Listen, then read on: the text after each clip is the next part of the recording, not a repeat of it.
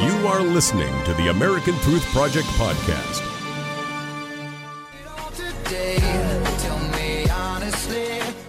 At America Trends, we only talk about what your social media says is trending. So let's get right back to it, America. First, remember to vote in the poll question. Which Trump child had the best speech at the Republican National Convention? Donnie Jr., Ivanka, Tiffany, or Eric? Wow, what a convention that was last night. Epic. Here to give us his thoughts is the former chairman of the California GOP. He's a Forbes columnist, the author of the book, The Divided Era. Tom Del Bacarro, good to have you back with us. How are you? Great to see you. We're doing great. Wow, was that a night last night? It was, and what an extraordinary poll question. I don't think there's been a candidate in history that has a better set of kids and can be an asset to his campaign than what Trump has. You know, I was thinking, that was my question, thanks. I can't ever remember a parade of kids that wasn't just a distraction or, hey, look, I have kids. You know what I mean? These kids, one was more extraordinary than the previous one. So what do you think? You answer the poll. Let's start with that, Tom. Well, I think the one that's going to be most important to him is clearly Ivanka. She's the one who has to bridge the gap when it comes to the women voters. And she's capable of doing that. She's an extraordinary person. She's a working mother.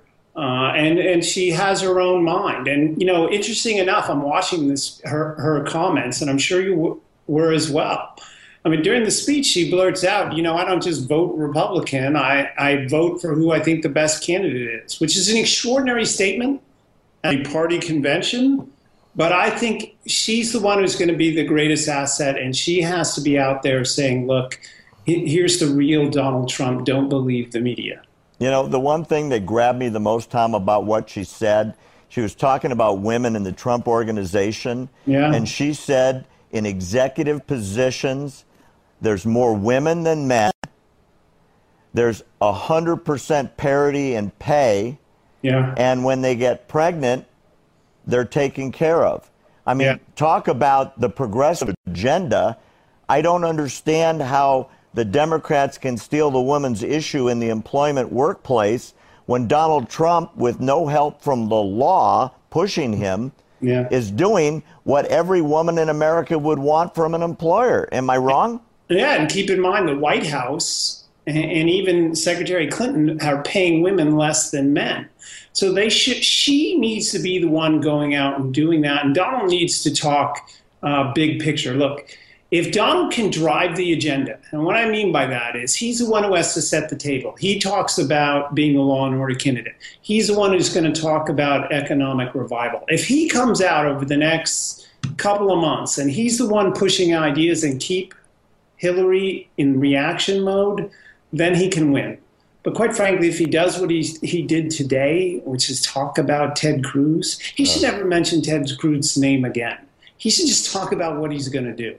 That was one of my questions. I was so disappointed this morning after last night, Tom. He stayed on script. He stayed on message. I thought it was a grand slam. There was a euphoria in the GOP last night. And then this morning he went back to one of his stream of consciousness press conferences where it's personal and he's angry and he shows you that he's angry, but he says he's not angry, and people were polite and doing their best to be supportive, but it was a step backwards to the old Trump. I agree. You think? He said in his speech, he used the word we many, many times. That's what he's got to do. We can achieve. You know, we can secure the border. We can put Americans back to work. Hillary's going to go out there and say, and be divisive. She's going to pit one group of Americans against another, which is the opposite of the word we, right? And so he needs to say, this is what we're going to achieve together. Forget the divisions. Just brush them off. Say, look, the greater goal is. Can he do that? I mean, that's a Vegas should probably have a... That's the billion-dollar question, because that's the election, yes or no, right there, isn't it? Yeah, I'd like to see the Vegas odds on his capacity to do that. But he needs to drive the agenda. Remember, Romney took the lead after that debate and then sat on his lead and didn't put out any new ideas. The reason why Reagan won is he got more specific month after month after month after the convention, and Carter was always in reaction mode. That's how Trump wins, and sticking with law and order. Because what's Hillary going to say? Oh, no, I'm going to be the law and order person? No, I don't think anyone's going to buy it. Talk to me about the speech. What do you think was the biggest new thing from Trump that is an issue he can own? For me, the one that I really grabbed onto, he said it a bunch of times, I'm the law and order candidate. Yeah. I gave an interview just a couple of minutes ago, and what I said was this. Every day that ISIS does something, that's good for Donald Trump. Every day, sadly, when either that or something happens with police officers, that's good for Trump. She has no answer to that. But he's got to supplement that with something super positive. And he's got to talk about how we're going to put people back to work just like I did. The only time Hillary ever employs someone is to hire government staff. So he's got to have this vision of an America that's going back to work. Remember, that speech wasn't to you. That speech wasn't to me. That speech was to Pennsylvania, Ohio, Indiana, Michigan, the Rust Belt. I can put you back to work.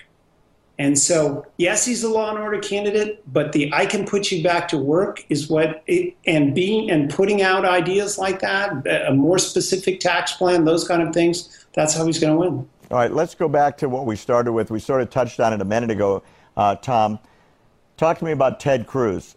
His speech was bizarre. He didn't mention Trump other than to say Trump won. There was no endorsement.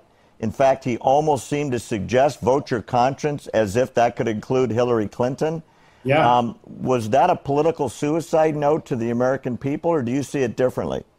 Well, Richard Nixon gave his checkers speech, and supposedly that was his suicide note, and then he went on to become president. And especially in this day and age, things move quickly. I'll tell you this. Here's a fact. Not a single candidate on the Republican side who ran in 2012 was successful this year. Not one. So if Trump wins, then Cruz, who's still a young man, can wait out 8 years and maybe people will forget. If Trump loses, then whoever runs against Cruz has got to say, look, Cruz, when we needed to win 4 years ago, Cruz didn't help us. And then point to somebody on the Supreme Court who's a disaster and say, look, Ted Cruz didn't help us. I don't understand this. This was an unforced error. He could have said, we need to do better as a country, and Hillary Clinton cannot be that road. So let's come together, just like Reagan did, and use the word we. So I think this is an unforced error, although in today's politics... Real quick, Tom. Real quick, who wins? Trump, Clinton? Today? Yeah. Thinking Trump can win. But you're going to talk to me again, and we'll see how things change. All right, I'll take the Trump victory. Thanks, Tom. We'll see you again soon, buddy. I hope so. We're going to be back more America Trends coming up, and please go vote in our poll. Let us know what you are thinking. We want to hear from you. Thanks for listening to the American Truth Project, a 501c3 nonprofit. Please subscribe to our podcast and follow us on our social media channels to stay plugged in to the truth. Go to americantruthproject.org and subscribe to our newsletter to stay informed on the latest news.